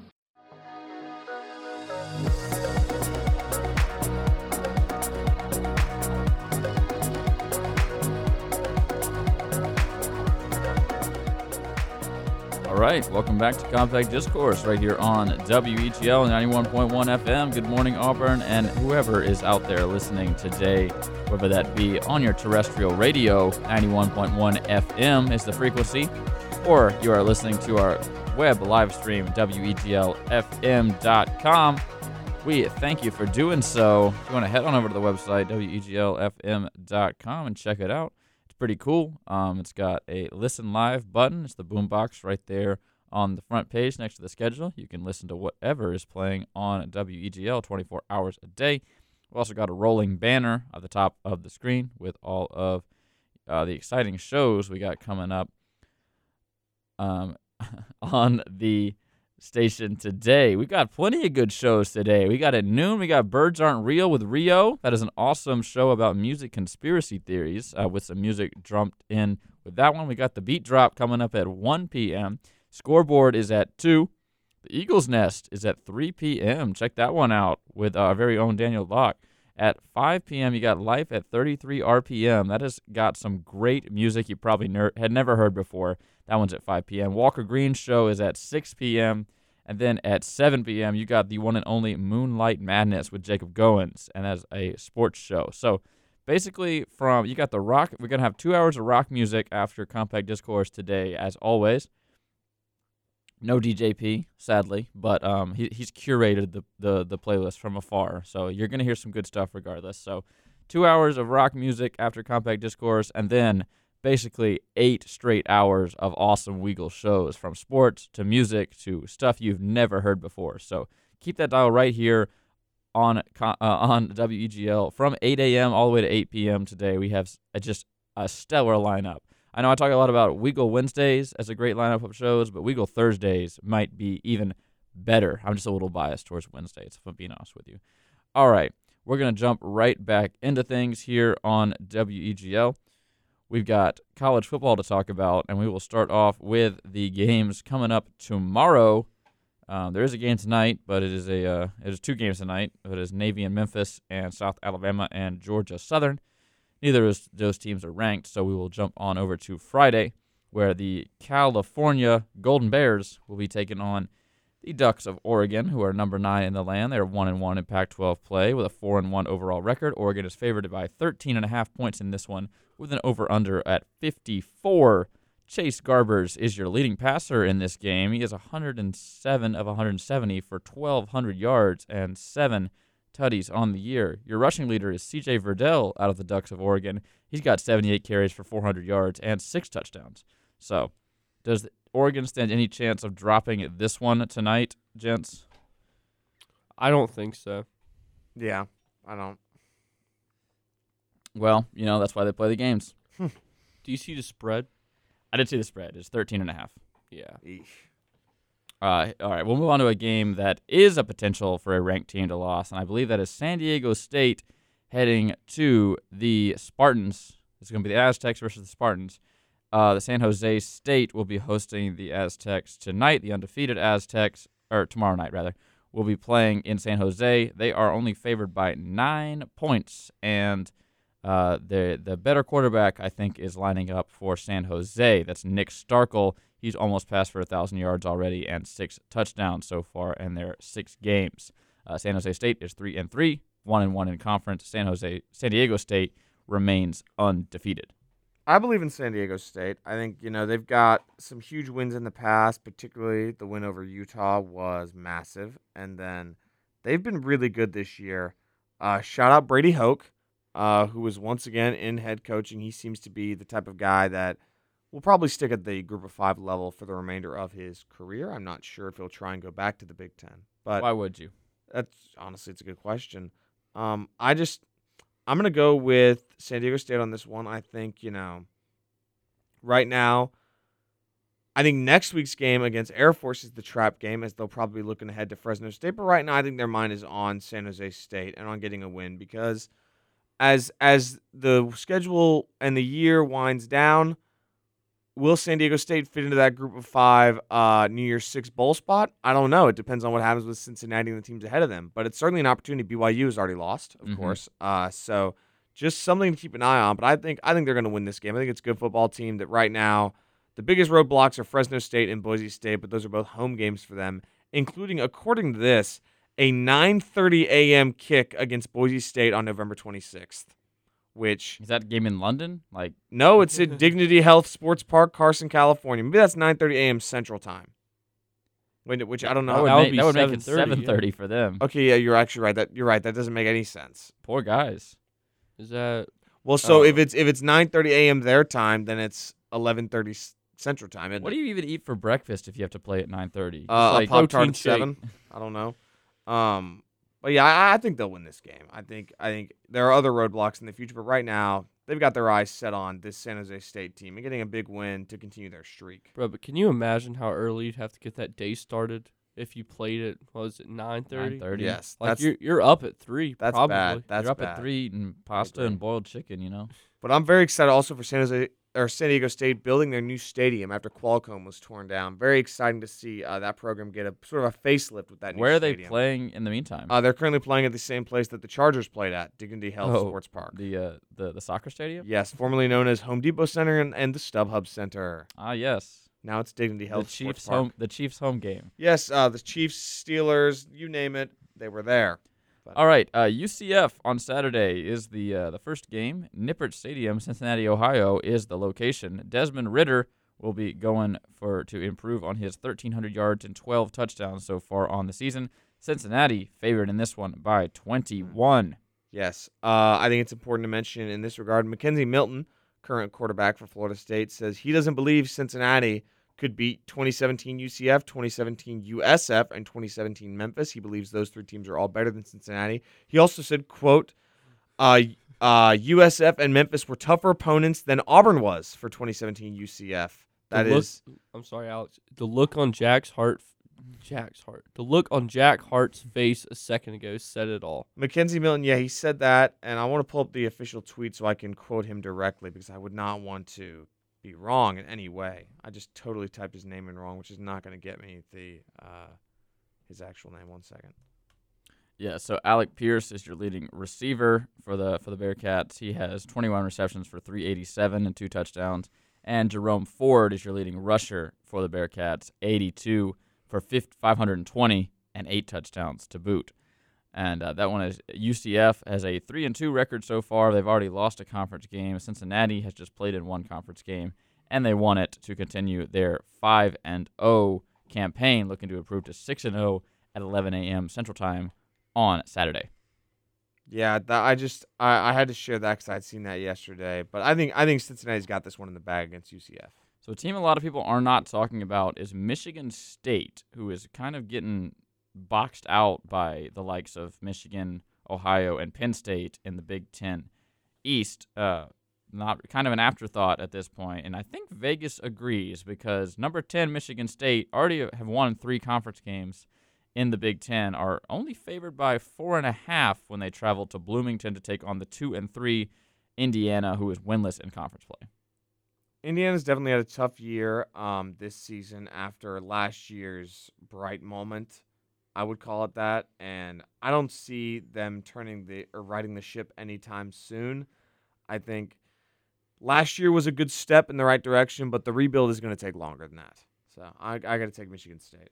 We've got Oklahoma State 5-0, 2-0 in Big 12 play. They are traveling to DKR to take on Texas, who is coming off a big loss to Oklahoma last weekend. They are 2-1 in Big 12 play with a 4-2 overall record. Your leading passer in this one is Casey Thompson, Texas quarterback. He is 74 for 110, about 1,100 passing yards, and 14 touchdowns. Wow. 5-point Texas favorited in this one, over-under at 60. Expect a lot of points. Look, I don't know how Texas wins this game, to be honest. I think it's certainly a roadblock in DKR, but they are ice cold coming off an absolute dud. The worst loss in Texas history, technically. If you look at it in the way, the fact they gave up a 21-point lead, the largest lead they've ever given up in history. That is a 125-year history, for that matter. I don't know how you get this team motivated to play against a good Oklahoma State team, an Oklahoma State team that has everything in front of them. They have a home game against Oklahoma. They got Bedlam at Stillwater, an opportunity to win the Big 12. Of course, they've got a lot of steps to get there, including a win in Ames, Iowa the next week. But I don't see how Texas wins this game. Do I believe Texas is the better football team? Maybe, but their performance against Oklahoma was pathetic. And I find it difficult for them to bounce back this week against a good Oklahoma State team. Anyone who listens to the Eagles Nest knows that we rock with Spencer Sanders, and I think he gets it done. Definitely. Good deal. All right, game of the week for us, Auburn University traveling over to Fayetteville to play the number 17 ranked Arkansas Razorbacks. KJ Jefferson, your leading passer in this one, 1,200 yards for 9 touchdowns. Leading rusher, Jarquez Hunter, 47 for 465, and 3 house calls. Arkansas favored in this one by 4.5. This is the difference between an 8-4 season and a 6-6 season for Auburn, because South Carolina and Mississippi State are both certainly winnable games down the road. That, my opinion, will not change on that unless they get completely slaughtered this Saturday, which I don't think they will. But this right now is the difference between, if they win this game, then you got 2 weeks prepared for a home game, possibly a night game against Ole Miss, a chance to win that one. Then you got to go to College Station. There's a lot more ahead of them. But if they look bad again this week and the offense shows no progress, looking at you, wide receiver group, as bad as you've been, and not to mention, Jack, we talked about on Monday, you don't like to use the transitive property in football. Nobody does. But this is not a transitive property in the point that Arkansas has no run defense. It's not one bad running game like LSU against Kentucky. Georgia and Ole Miss ran all over the Razorbacks back-to-back weeks. Ole Miss, I think, had 390 yards rushing, if I'm not mistaken. Or somewhere in the 300 range, at least. Auburn needs to run the football, and I think that's why this game is a benchmark, not for just can you win the game, can you establish the run? Harsin said he wants to do that every single week. Can they do it against a bad rush defense, and can they win this game? Because this is definitely, I would say, the crossroads between Birmingham Bowl and the Gator Bowl, the Outback Bowl. Yeah. I mean, legitimately, that's which is not by no means a low tier game, and especially with the way the SEC is structured. I mean, go even higher due to how the SEC might get 2 teams in the year 6. You don't know, but this is a crucial game for Auburn and for the Brian Harsin era to start the season, or to start off with the first season and make some progress. But that's definitely where I see. And do I think Auburn wins? I don't know. Arkansas's looked bad these past few weeks, to be honest. No run defense. I don't think their offense is as great as a lot of people think it is. Mm-hmm. So Auburn has a chance to win this game, but they've got to show progress. The offensive line has to show progress and look like they can actually block people running the football, and the wide receivers need to do their jobs. Yeah. Hasn't happened yet. The defense needs to show up as well, because True. if you can take a team that scored with ease last week, put up 51, could have easily beaten an Ole Miss team off a 2-point conversion, and you hold them to 10 points in the first half, they're going to get frustrated and they're going to get out of sync. I mean, you can't come in being used to scoring 50, and they've scored a lot of points in the past few weeks and shut them down, they're gonna be uncomfortable. And they're gonna be off kilter, and you have to use that to your advantage. And hopefully force some turnovers. And I think the key is the offense cannot leave the defense out to dry like it did against Georgia. A lot of defensive stops returned with 3 and outs for Auburn. And I think Arkansas is going to be attacking the big plays because that's what Auburn cannot stop. Because Auburn has faced the realization I think a lot of fans have faced. None of their cornerbacks can stop a guy one-on-one, so they cannot blitz. And that's where Georgia's score was on the big plays last week. So stopping that will be the key for the Auburn defense. And the Auburn offense showing up as well. If you want to use Georgia as like a comparing point, Auburn played Georgia a lot tougher than Arkansas did. Mm-hmm. That's true. They scored on them. So if you just want to go with that, I think Auburn gets it done. Auburn gets it done, according to Daniel. All right, 2 minutes. We will be back for the final segment of the show today and the final segment of the week. No telling what will be discussed on the other side of this break, so don't go anywhere. FM 91. The Mike Lee Morning Show. WEGL Auburn.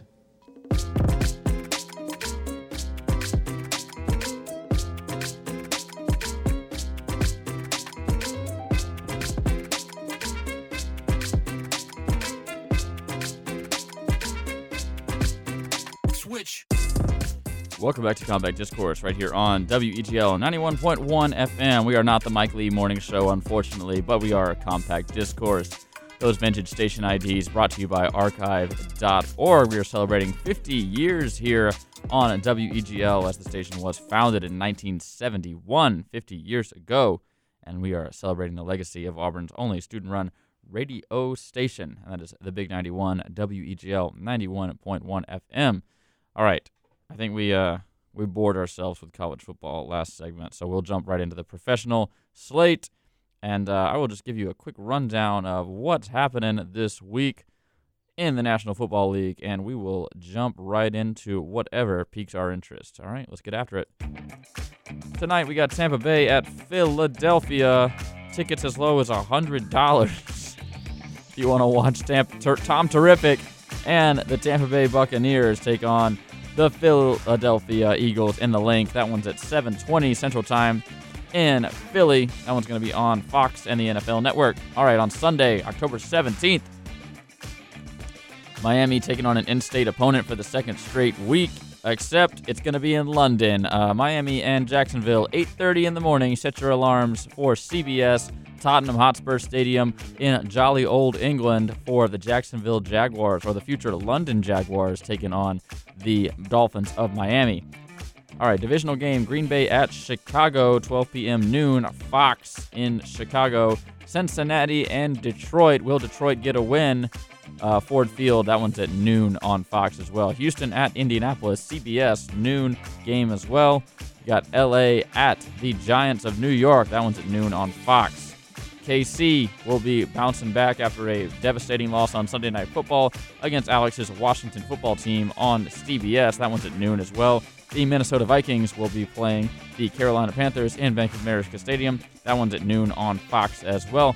You can watch Los Angeles Chargers versus the Baltimore Ravens. That one's at noon on CBS, live from Baltimore. You also got the Arizona Cardinals looking to remain undefeated against the Cleveland Browns. That's a 3 p.m. game in First Energy Stadium. You got the Las Vegas Raiders dealing with all kinds of internal turmoil. They will look to get a win against the Denver Broncos and Teddy Bridgewater, 3:30 on CBS at Mile High. Dallas Cowboys will be taking on the New England Patriots, probably America's game of the week if I had to guess, as everyone's two favorite teams will be going at it in Foxborough at 3:30. All right, Seattle and Pittsburgh, a Super Bowl 45 rematch, the one in 2006, that's what I remember. Matt Hasselbeck, that team will be rematching with the Pittsburgh Steelers in Heinz Field. That's your Sunday night game on NBC, 7:30 p.m. if you want to catch that one. And then your Monday game on ESPN in Nissan Stadium, Nashville, Tennessee. It is the Buffalo Bills, who had a big primetime win last week. We'll be looking to get another big primetime win this week as they take on the Titans of Tennessee, 7 p.m. Central Time on Monday night for Monday Night Football. And that is your NFL scoreboard for Week 6. Spectacular. What are we feeling about? What jumps out to you? The Chiefs are going to drop 70 on Washington. Oh, it's much like how Alabama, Yes. is going to need to let off some steam against Mississippi State. You think it's going to be the same situation? I think it's going to be the exact same situation, to be honest. I really wouldn't doubt it. So I will not be watching the game. I'll be covering a soccer game for my reporting class, which will also be broadcasted on WGL 91.1 FM. Auburn soccer versus Florida. I'll be in studio for that. There you Florida. go. You know, we have a big weekend of sports here on WEGL. We've got Auburn's baseball game, their fall ball game against Tuskegee. It's an exhibition game. It's going to be Friday evening at 6:30. We've also got volleyball. Mizzou is coming to Auburn Arena. That'll be at 4 on Saturday. I'll be in studio for that as well. Okay. If you want to hear Daniel's, SEC volleyball report, that's right here on WEGL.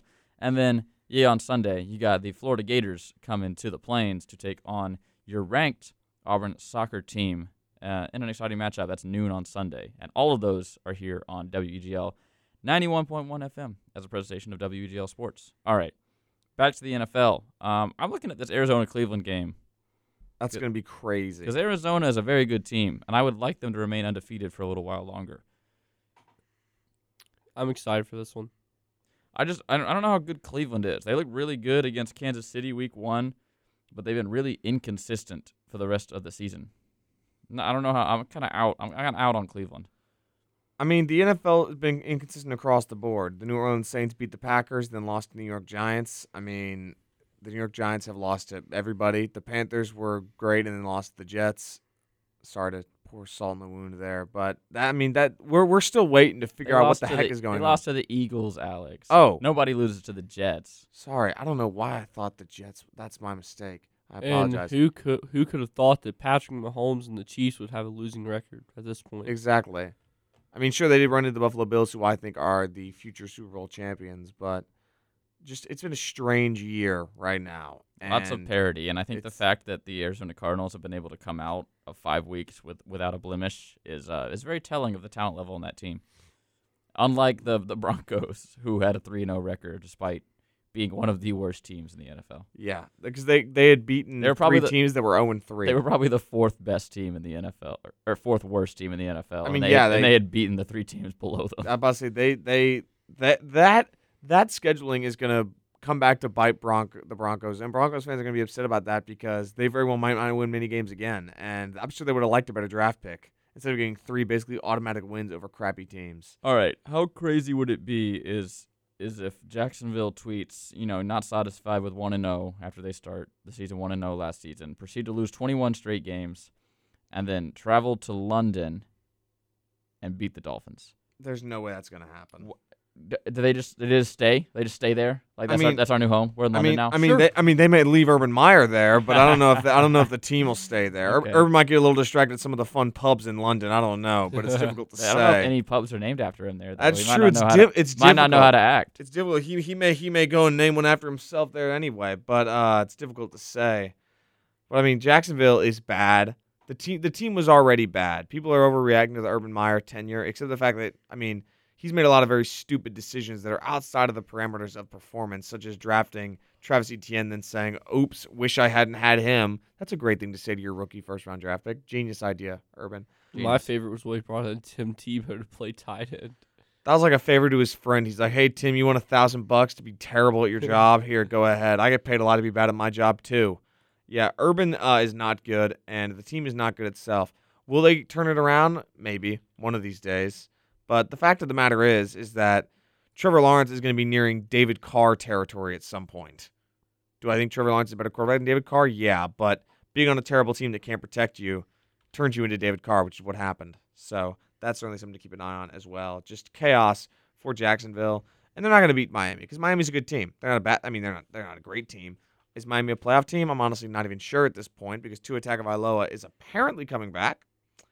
Apparently, I don't know if that's completely confirmed, but he's listed as getting points on fantasy football on the ESPN app. But Miami's a significantly better team. Despite the shutout loss to the Bills, they only had a 3-point overtime loss to the Raiders.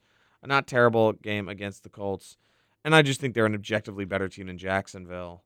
But looking across the standings right now, it really is crazy to me that the Denver Broncos are tied for second in the AFC West and presumably going to get first place because there's no way the Raiders win games, right? Like, there's no way they find ways to win with the John Gruden nonsense at second place. How much is that going to affect the on-field performance? I mean, you lose your head coach. It's like it's not the controversy. If he was still there, it's different. He's not there anymore. It's like a cloud hanging over the team. I don't know how it's got to affect it. It's like when you have a lame duck coach. Same thing. Now they just don't even have one. But, so don't teams win with interim coaches? Don't they? I mean, they have. Do I think they will win now? No, to be honest, I don't. I think Like last year, the Falcons looked great once they got rid of Dan Quinn. that's true, but that's because Dan Quinn is terrible. Yeah. John Gruden wasn't terrible. All right, I did say yesterday that I think Dan Quinn could be the next coach of the Raiders, though. He shouldn't be. But he's doing so well on the Cowboys. He should not be allowed near a head coaching position again. He's not good at, there's guys who are just not good at. Kevin Steele is not a head coach. We all liked Kevin Steele, great defensive coordinator. He was terrible at Baylor, and he shouldn't be a coach again. Same thing with a lot of guys. McDonald's bags. Yes. Funny. But I don't think Dan Quinn should ever be a head coach for a long time. All right, and with that, we will await the announcement that he will become the next Raiders head coach. No! And that's going to do it for our show today. So thank you to everyone who listened to the show today. Hope you're enjoying your wonderful month of October so far. So I'm going to let you go, and I'm going to let you have a great weekend. But And a ghost will follow you home. you like that, Alex? I did. I must admit, I didn't have my headphones on. I did not hear half of it, but I liked it. Excellent news. All right, and with all seriousness, I am going to let you have a wonderful weekend, and we're going to get out of here for this week's episode and this week's full breadth of shows. So that is going to do it for Compact Discourse. Thank you so much for listening to this exciting episode right here on WEGL 91.1 FM, however you joined us today, whether that be from your terrestrial radio antenna, WeagleFM.com, or by listening to our podcast. You can find our podcast wherever you get your podcast. Just search for Compact Discourse. Be sure to follow us on Twitter at CDiscAU, that's CDISCAU, and we will get information about the show, links to that podcast, and important updates, including if we are not going to have a show or if we're having technical difficulties and need to start late. So you can join the show by tweeting at us at CDiscAU. We'd love to get your opinion on the show. And you can follow Twitter, Instagram, TikTok, anywhere you can find WEGL_AU. Drop them a follow. That's our social media, and we'd love to have you following us. And for that, for Jack Hart, for Daniel Locke, Alex Houston, Davis Carroll, and Bay Marks, thank you for another exciting week of Compact Discourse. And as always, go 1-0, War Eagle, and we'll hope we get a big win on Saturday against the Arkansas Razorbacks.